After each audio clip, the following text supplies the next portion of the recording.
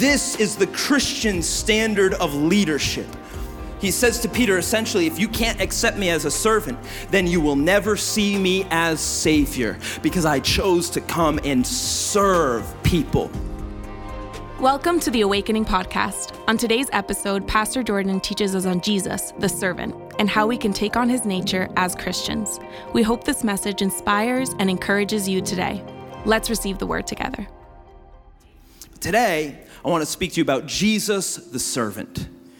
Jesus shows us how to lead, and it is through the life of a servant. Will you open your Bibles with me to Philippians chapter 2? Should be a Bible right in front of you if you want to grab that. Philippians chapter 2. And we're going to read a couple verses together. This is going to set the framework for all that we're going to talk about today. Philippians 2, 5 through 11. I won't move on till I hear pages no longer rustling, which I love, because it makes me feel like I'm still in New Life Worship Center in 1994. I love the sound of pages rustling. It's awesome. Philippians chapter 2, verses 5 through 11. The Bible says this: "Have this mind among yourselves, which is yours in Christ Jesus, who, though he was in the form of God, did not count equality with God a thing to be grasped, but he emptied himself by taking the form of a servant. Being born in the likeness of men, and being found in human form, he humbled himself by becoming obedient to the point of death, even death on a cross. Therefore, God has highly exalted him and bestowed on him the name that is above every name, so that at the name of Jesus every knee should bow, in heaven and on earth and under the earth, and every tongue confess that Jesus Christ is Lord, to the glory of God the Father." Come on, let's make that confession with all of heaven. We thank you, Jesus, that you are Lord of all. And today, I want to speak to you from this context, that if Jesus is to be your Savior, then you must receive his nature. And his nature is that of a servant. Come on, let's pray together. So God, right now, we open our hearts and our minds to you. God, we have no other agenda. There's no other reason that we are here except for you, Jesus. So Lord, will you speak to us by the power of your Holy Spirit? We open our minds and our hearts to you, Lord God, and we invite the Holy Spirit to come and minister. Lord, we desire to be like you more and more every day. So will you reveal just what you're like as we follow you. In the mighty name of Jesus, come on, all God's people said. Come on, all God's people said. Amen and amen. Jesus, the servant. Jesus, the servant.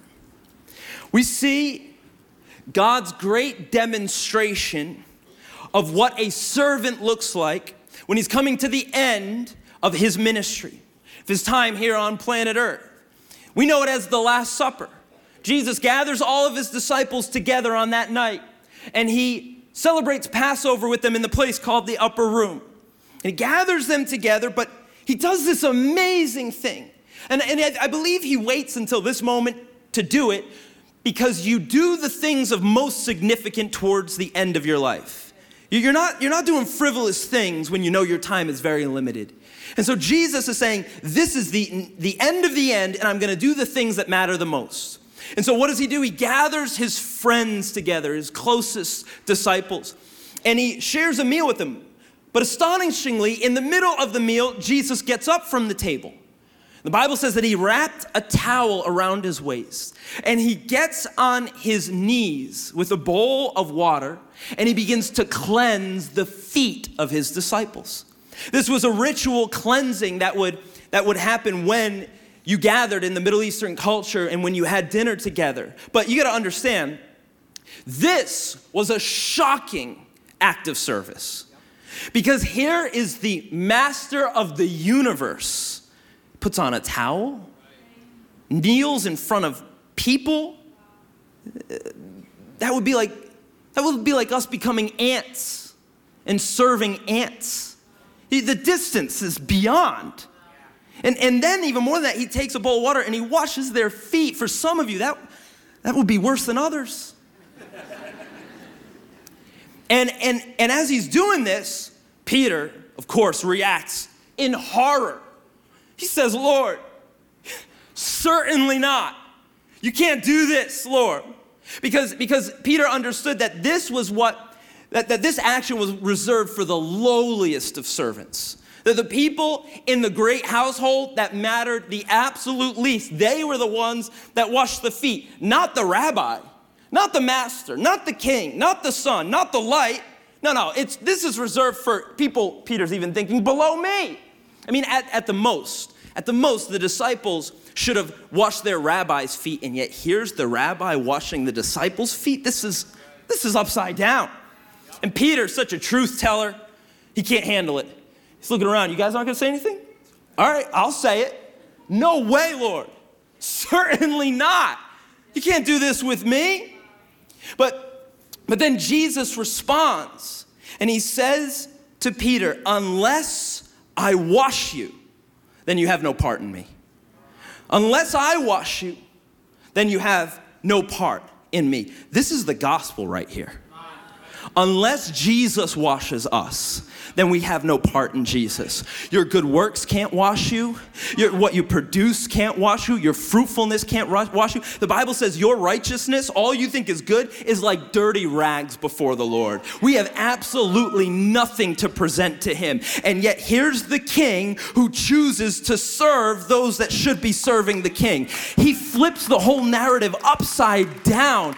The Bible says he came not to be served, but to serve.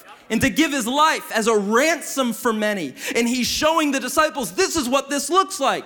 And when Peter says no, he says to Peter, unless I wash you, unless you let me do this, then you have no part in me. Why? Because Jesus is showing this is what it is to be a Christian leader. Jesus is setting the standard. At the most important moment, you are called to serve each other. And I'm going to show you by washing you. And I love Peter's reaction. He says, then, if that's the case, then wash me all over, Lord. Wash my head, wash my hands, wash everything. Peter's so over the top. Jesus is like, will you chill? I don't need to do all that. Read it. It's Jordan's translation, but it's in there. He said, if you're clean, I don't need to wash you again. I'm doing this for what it represents, what it means. I'm trying to show you this is the Christian standard of leadership. And he says to Peter, essentially, if you can't accept me as a servant, then you will never see me as Savior, because I chose to come and serve people. And then he says this to them, and he says it to us, and he says, I have set you an example that you should do as I have done for you. Go and do likewise. He's essentially saying, this is what I've called you to do. This is what it looks like to lead, to serve all with your life. The Bible talks about Judgment Day, the end of time, when Jesus returns. And now he's recognizable. He comes with the mighty army of heaven. The Bible says that his throne will come upon the earth and he will rest on his throne. He comes in might and he comes in power. And on Judgment Day, he comes to evaluate us. And the evaluation is based off this one thing. What did you do to serve me? Did you follow in my model? The Bible says that he separates half the sheep and the other half the goats. The acceptable from the unacceptable. The saved from the unsaved. The righteous from the unrighteous. Really, the graced from those that rejected grace. And he comes before the people, and this is how he evaluates who should be on what side. He sets a standard saying, what did you do as a servant in my footsteps? And to the sheep, he says, come and inherit my whole kingdom that I've reserved for you. He says, because when I was hungry, you fed me. And when I was thirsty, you gave me something to drink. And when I was naked, you clothed me. And when I was in prison, you visited me. And the Bible says all those on that right hand of God would say, wait, Lord, when did we do this to you? I think I would have remembered this. When did I serve you like this? When did I do all of these things? Then the Bible, he gives us the revelation. The Bible says, and then the king will answer them. Truly, I say to you, as you did it to one of the least of these, my brothers, you did it to me. The divine order of the kingdom recognizes the least as the most important. This is how God's value system works. He comes for those that are forgotten, that are distant, that are not valued by the world, that are a long way off, that are seemingly overlooked. God says, that's exactly where I am. And if you want to find me, that's where you have to search. I'm among the least. The first shall be last. The last shall be first. Because I am here to upend the old order of how things work. One time he's at a banquet, and he's at the ruler of the Pharisees' house, at an important man's house. And when all of the disciples and the people who were invited, when they arrive, they all jockey for position. They're all trying to get the best seat. They're all trying to make sure they're sitting between the Pharisee and right next to Jesus. And they're all moving. You ever try and pretend like you're not looking for a good seat, but you are, or like you go to fireworks and you lay all your stuff out and like, this is my perimeter. This is what they're doing. They're trying to get the best vantage point, the best seat. And Jesus says, hey, you've got this whole thing backwards. He said, what you should do instead is when you arrive, go to the very least place. Don't position yourself for the place of honor. Position yourself in the least place. Then the host, the master of the house, he will get up and he will come and find you. And he will lift you up out of the least. And he will walk you to the head of the table. And he will honor you because you chose to serve. You chose humility. You chose the lowly place. But let the Lord do it. Well, this is difficult for us because we live in a current culture of grandstanding. It's called the influencer culture. Its value system is antithetical to the gospel. It's antithetical to the kingdom of God. They will not go together. The whole influencer culture that we live in, that we're a part of, that we find ourselves in, their values are wealth, fame, power, renown. The whole thing is, what can I get and who can I get it from? What can I do? And what can I get others to do for me? But you got to understand that is opposite the kingdom. That is completely different than what Jesus came to set up. And so we find ourselves at odds with everything we see around us. And everyone, we find our whole value system totally different, where God says, don't go after the greatest, go after the least. Don't chase after wealth, chase after me. Don't be self-motivated, be servant-minded. Well, hold on, God, this is tough to comprehend because we're hearing something radically different from a bunch of other people. Our current leaders, influencers, psychological children that are raising our children digitally. And we got to understand that the world that Jesus came to set up is still radically different. The kingdom of heaven is as radical today as it was 2,000 years ago. It's completely different than how the world operates.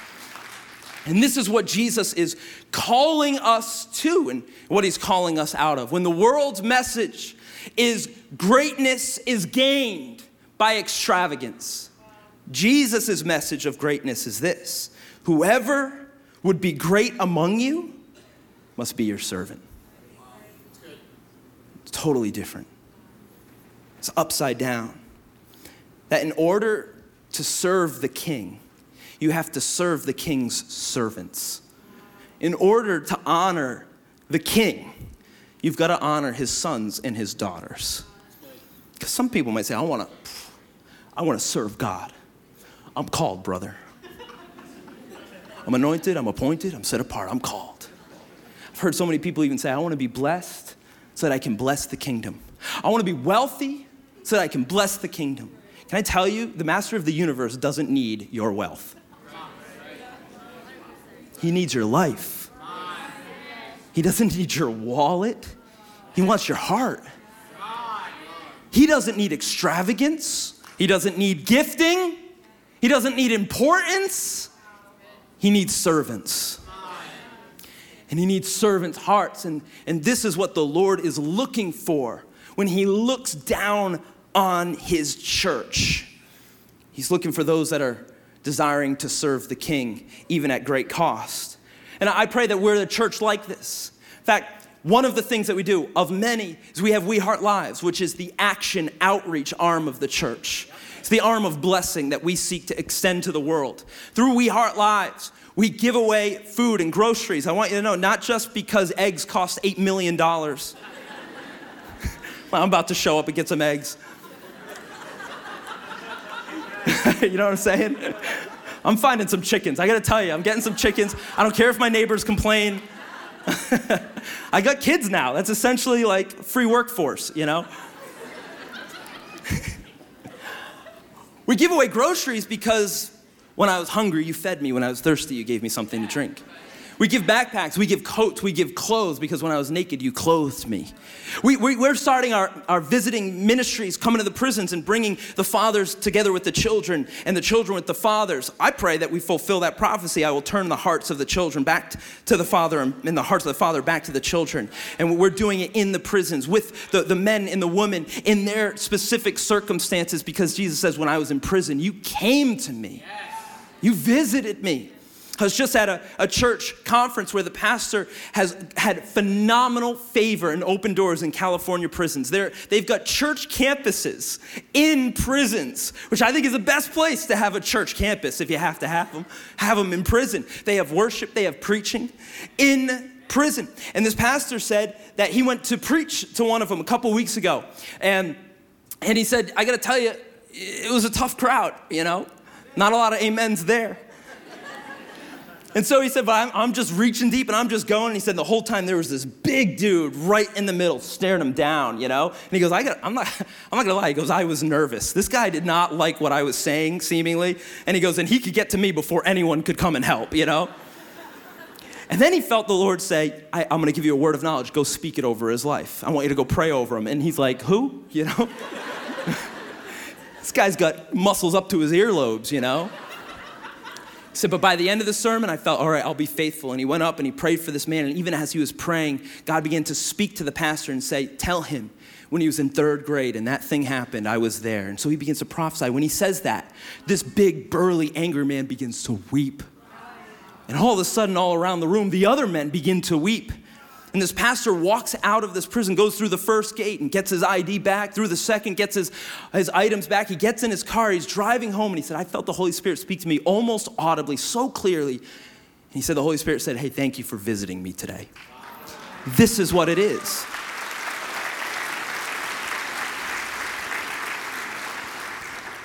This is what it is to serve.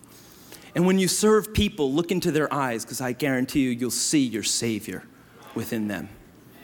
What you did to the least of these, you did unto me. Well, Lord, how do we serve you? What does it look like to serve practically? What does it mean? How do we do it? How do we become a part? And I think sometimes we don't serve because we don't know where to start. Or many times we think we don't have what it takes. We think we have to have a gift, a talent, a birthright, an inheritance. We think we have to be someone of importance. Maybe we even feel like you come here and you feel like I feel when I go to Catholic church. Everyone's sitting and standing and doing stuff and crossing themselves and repeating in Latin. And I'm like, who? Maybe you are here and you feel like I'm a fish out of water. I don't know what to do here. Everyone here, they're a part of this thing, but that's not me. I feel like I'm lacking. Maybe you don't serve because you feel like you're inefficient or inadequate. And you don't have something to give, even if you wanted to give. Well, do you know that this is exactly where we see Jesus get involved? His very first miracle that he ever did was at a wedding in a place called Cana. They had a massive party and Jesus was just there hanging out. He just showed up as a guest. But the problem is they ran out of wine. And even if the servants wanted to serve, they were incapable. They lacked resource. They were inefficient. Even if their heart was to serve the guests, they couldn't. Mary, Jesus' mother, figures out what's going on. And she knows in a moment when this is revealed, this family is going to be absolutely shamed. They're never going to live this moment down. So what does she do? She goes to Jesus and she says, Jesus, you need to help these people. You need to help them. They've run out of wine, and I know you can do something about it. How did Mary know Jesus could do something about it? You know? How did she know? She must have seen some wild things growing up. I know you have alchemy powers. And do you remember what Jesus said to her? He says, it's not yet my time. Actually, he said, woman, it's not yet my time. Which I don't know if that's like a translation issue, but I would just encourage you not to address your mom as woman. Like, unless you're God, don't, I mean, you could try it, but let me know how it goes. I don't think it'll go well. I'm praying for you at the altar. What's with the black eye? Well, you preached. Now I need healing. He goes, woman, it's not yet my time. And you know what I love about Mary? She totally ignores him. Like, yeah. Classic mom, you know? She knows what should be happening right now. Not the master of the universe. You think about it, Jesus has a cosmic timeline for his ministry that's been established since the dawn of creation. And Mary's like, you need to shift that timeline. Mom knows best. You need to hurry it up here a little bit. And then she doesn't even acknowledge what Jesus said. She turns to the servants and she says, hey, come here. Whatever he tells you to do it. Now she's bossing everybody around.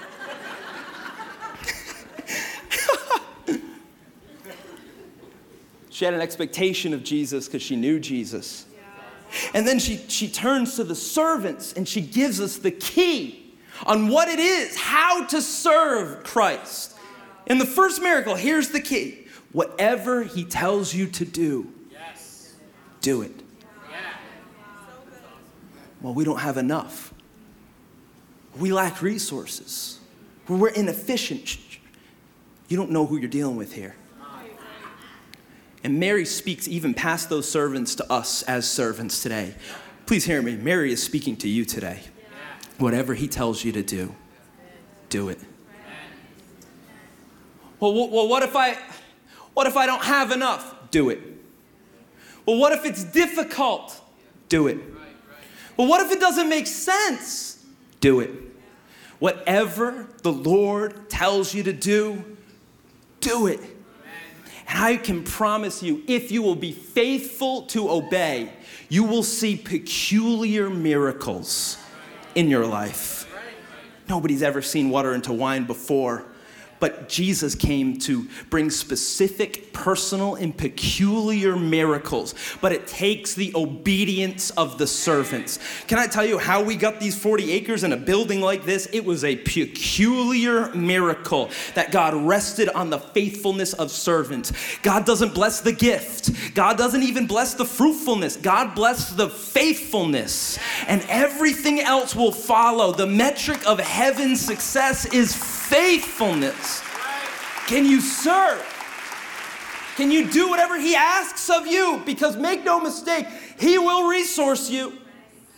He will step in and do the God-sized things if you will just present whatever you have to give. Do you remember another time where they didn't have enough food? Jesus was gathered together with all of the crowds and all of his disciples. People came from all over the country to hear Jesus speak. And they were out in the middle of the wilderness. And the disciples come up to Jesus and they say, Lord, will you tell these people to go home? It's getting late. It's getting dark. We're in the middle of nowhere. And we don't have enough food to feed them. So send them back to villages so that they can go buy some food and then they can come back later. Do you remember what Jesus' reply was to the disciples? He says, you feed them. The disciples went quiet. One disciple spoke up. I like to think it was Peter. He's usually the one speaking up. Lord, we don't have anything. We've been with you the whole time. We don't have enough food, especially not for 5,000 people. And God says, well, what do you have? And one disciple speaks up. He says, I've got this little kid's lunch. You know, like how did he get this lunch? Did he steal a little kid's lunch? That's my question. I've got this lunch. I think this disciple's brave. They don't even name him, almost maybe to protect his identity, because it's almost an embarrassing thing. Like, I got some bread. I got lunch. I got a Lunchable. You know what's funny is they only had one lunch. This is funny to me. There's 5,000 people. Do you know how many moms were in attendance? There's no way there was only one lunch. You know? Those moms came prepared.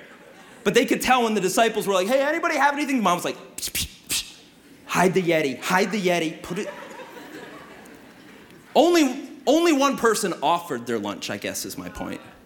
The little kid. And they took it to Jesus and they said, Lord, this is all we have. But see, that's all God's looking for. Is your little, your lack, your less. But you got to give him something to bless. Because see, God works in divine partnership with humanity. He will not just do it by magic. He works through people. This is a principle that he imposes upon himself.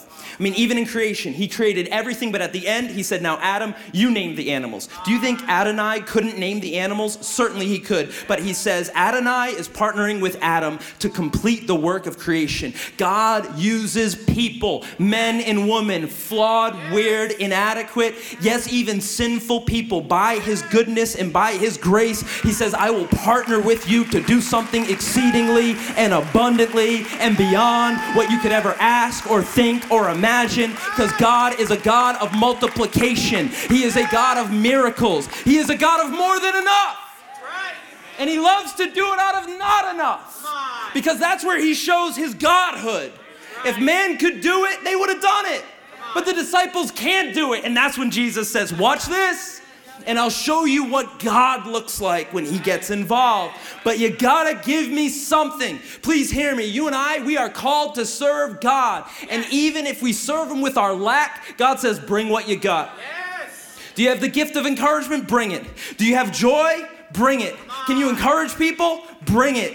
Can you help lead? Are you organized? Do you play an instrument? Can you show up early?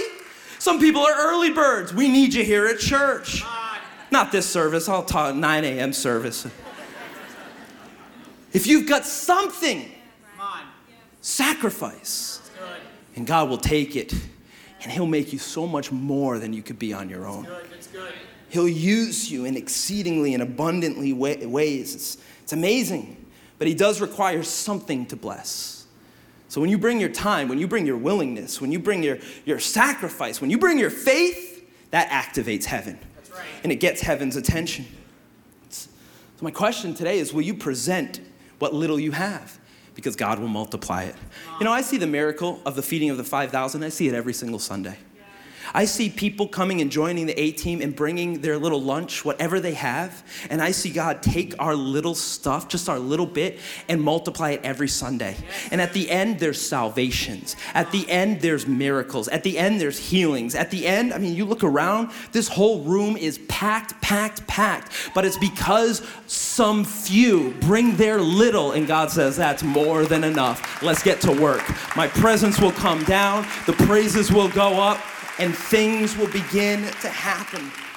But we've got to be faithful to give, and he will be faithful to multiply. Can you say amen, church? But the thing I got to warn you about in this process of following Christ and becoming a servant is the temptation to distraction. This is always something that you are going to struggle with. And the longer you serve God, the greater this temptation becomes. And the more sneaky the devil becomes with this temptation. The temptation to distraction, to get you off course, to get you to value something else. And let me say this very clearly. Many times it's not sin that becomes a great distraction that I've seen from serving God. I've seen blessing become more of a distraction to people than sin ever was. Because God blesses, and then that blessing takes them out of the community, takes them out of Sunday, takes them out of connection. And eventually that blessing becomes an idol, but that blessing becomes their God. And so you say, Lord, bless me. And God says, believe me, I want to, but I will not bless you if it leads you away from me. This is so important that even God's blessing can't be a distraction from the true blessing, which is Jesus. He's the prize. You see a man named Nehemiah. He lived in Babylon his whole life, 70 years. Israel lost their home. They lost their possession. They were carried off into the enemy's land, and they lived in exile in Babylon. But God put it on Nehemiah's heart, go home, rebuild Jerusalem, rebuild the temple, rebuild the homes, rebuild the families, and start by rebuilding the wall. Raise protection around my people. So Nehemiah traveled that distance, and he began to apply himself, gathering the people to build the walls around Jerusalem. And at first, people laughed at him. They mocked him. He said, you can never accomplish this mighty work. But the Lord was with Nehemiah. And the walls began to rise. And right when it was close to their completion, the Bible says that the enemies all around them began to get nervous. And they sent a messenger to Nehemiah and they said, hey, come meet with us. Come down into the valley, down into the plains, and come talk with us. Let's get together. Hey, let's partner up. Let's get on the same page. And what did they do? They invited him into the valley. Leave what you're doing and let's see how we can connect. Because you know how strong you would be if we were on your side. Please hear me. This is what the enemy tries to do. He tries to distract you from the divine mission that God has given you to build the things of protection for your family, your community, your church. So the enemy always will give you an invitation down into the valley. The enemy will come and try and get you off the work of God. Come on. Come into the valley of depression. Wow.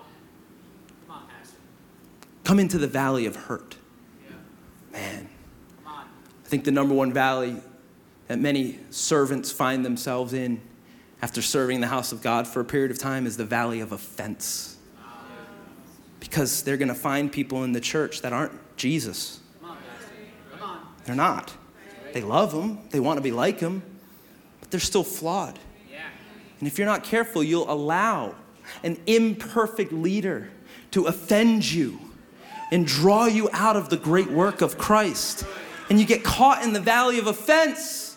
You say, I did that before. I'll never do it again. I went to that church. Never again. I spoke with a pastor. Never again. And you don't understand. You're living low. You're living dark. You're opening doors to all these other things because offense always comes with hatred and frustration and depression and anger and sickness. It comes with sickness, as if a sick heart doesn't ever eventually become a sick body or a sick mind. And I'm here to tell you today, there is a great example for us on how we should answer the enemy when he tries to draw us away from the work of the ministry. And Nehemiah's reply is filled with power, it's filled with strength, and it's a model for us. And when he received that invitation to come join with the world, look at his reply. He says, I am doing a great work. I'm not coming down there. I'm doing something important right here. And I cannot come down. Why should the work stop while I leave it and come down to you? I'm doing something powerful here. Please hear me. You are a part of a great work. You are a part of the work of the ministry of Jesus Christ. This work is unstoppable. It is the church of Jesus. The gates of hell themselves will bend and buckle and break at the onslaught of the ministry of the bride. As the church moves forward, God backs it, God leads it, God holds it, God makes it. It is all Him all the time. We present our little, but God says that's more than enough. Stick with me, I'll rebuild the wall. Stick with me, I'll bring you out of Babylon. Stick with me, I'll bring your family's strength. Stick with me, and we'll make it matter again. Amen. God's good. That's right. I don't know about you, but for me, I don't want to get caught in distraction. I want to do the only thing that God backs.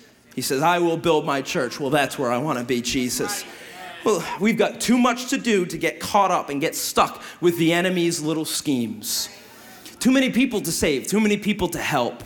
Too many lives to see change, too many signs and wonders needed, too many miracles. Too much faith is needed for us to get caught up in the approval of man. They might say, well, what if they don't like you? Well, they didn't like Jesus. Well, what if they don't receive your church? Well, they didn't receive Jesus' ministry. I'm not going to try to be unlikable. Like intentionally. But I'm going to follow Jesus, and whatever may come, may it come. But I won't come down off the wall. We're watchmen. We're builders. We're ministers. Yeah. Following in the footsteps of the greatest man to ever walk planet Earth. And the good news is God has a mighty work for this church.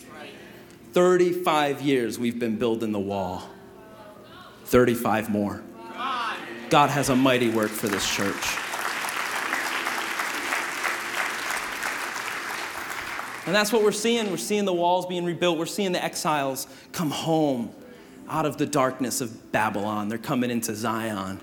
We're seeing God do amazing things in the church every single Sunday. I mean, right now, people are sitting up against the wall in the balcony, and I know it's hot up there. Parking lot is filled. The kids' ministry is having to close rooms because they're saying we have too many kids. This is a good thing.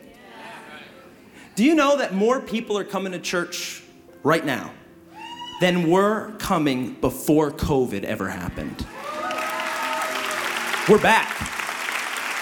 We're back, baby.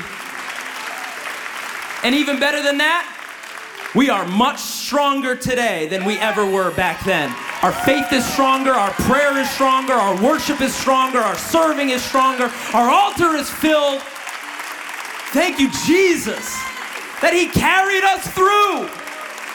It's a miracle that we're here today. They say 70% of churches have closed their doors, not this church. They're wide open. You stand to your feet with me all over this room. And we're all called to be a part of this great work. And I feel that God has impressed on my heart the word expansion for the year 2023. We're not done. We're not plateauing, and we certainly are not going back. Do you know the Bible says that any worker that puts his hand to the plow and then looks back is unworthy of serving me? In other words, Jesus says it's time to get to work and forget the former things. I don't even care if they were good. They were then. This is now. Lord, what do you have for us to do? And so I feel impressed to make more room for all those that are coming. More room for the children, more room for the signs and the wonders. And so I put it on my heart. In the month of March 12th, we're going to launch a third service on Sunday morning. 3 opportunities to worship. 3 sermons. 3 filled altars. But we cannot do this without people that are willing to join the work. And maybe you're here and you say, you know what, I served before, but I'm just receiving now. Can I tell you what you need to receive is the nature of a servant? Because that's who Jesus is. Yeah, maybe you say, well, you know, I don't know what to do. Just bring whatever you got. We'll plug you into the right place. And I believe you can't even receive a full revelation of Jesus until you serve. Because that's primary to his nature. I'm hoping that there are 100 people in this house that say in the next month, I want to be activated to serve the house of the Lord. I want to be like Samuel. I want to be like Solomon. I want to be like David. I want to build and serve the house of the Lord. We need so much more. We need parkers. We need greeters.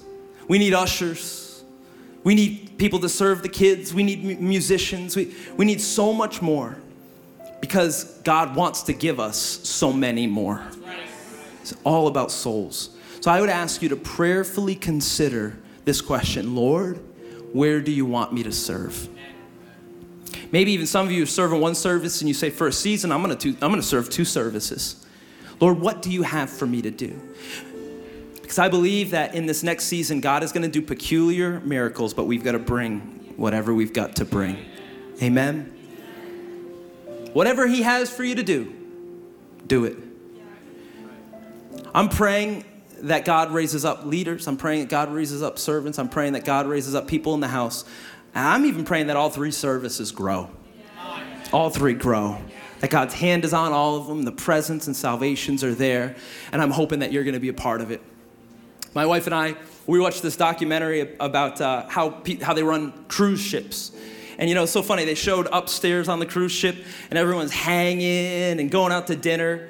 And then they showed the floor where everyone's serving and preparing, you know, and it's like sparse and they're like yelling, like, get those mushrooms upstairs, like freaking out, you know, and it's like high intensity. And I was thinking, like, that's what church is like. Like we're up here during worship, like so good, Lord, so good. Isn't he good? So good. And then like people are downstairs, like get that camera, move that thing. We get people over there, the kids' rooms are full, abort, shut it down. Hitting buttons, burp, burp. So true. It's wild, but we're just up here like, you know. I'm so thankful for those that choose to serve so that we can encounter the presence of the Lord.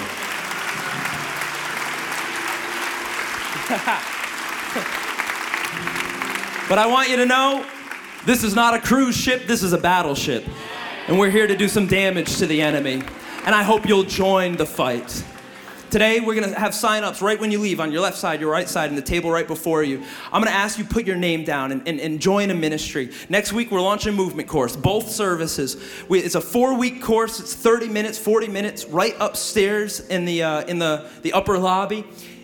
Maybe we should call it the upper room. It's the upper room right up there. Go through movement course. At the end of those 4 weeks, you'll be ready to find an area to plug in. I promise you, your faith will get stronger. You will feel something different, and God will absolutely supply all that you need according to his riches and glory. Jesus said this. He says, the harvest is plentiful, but the laborers are few. Therefore, pray earnestly to the Lord of the harvest. Send out more laborers into the field. This is the field of the Lord God. The harvest is coming from all over New England, all over Rhode Island and Massachusetts and Connecticut. But we need some people that say, Lord, like you, we're going to labor, we're going to serve, we're going to be unstoppable. Use me, Lord. Amen. We hope that you feel encouraged by this message and that you feel compelled to serve God in the way that Jesus modeled for us. If you're local to Rhode Island, take your faith to the next level and join us on Wednesday night starting February 1st for Presence Nights. As a church community, we're going to gather at 7 p.m. and pursue God's presence. And of course, we have church services every Sunday. For details on that or anything else, visit awakeningchurch.org. God bless you, Awakening.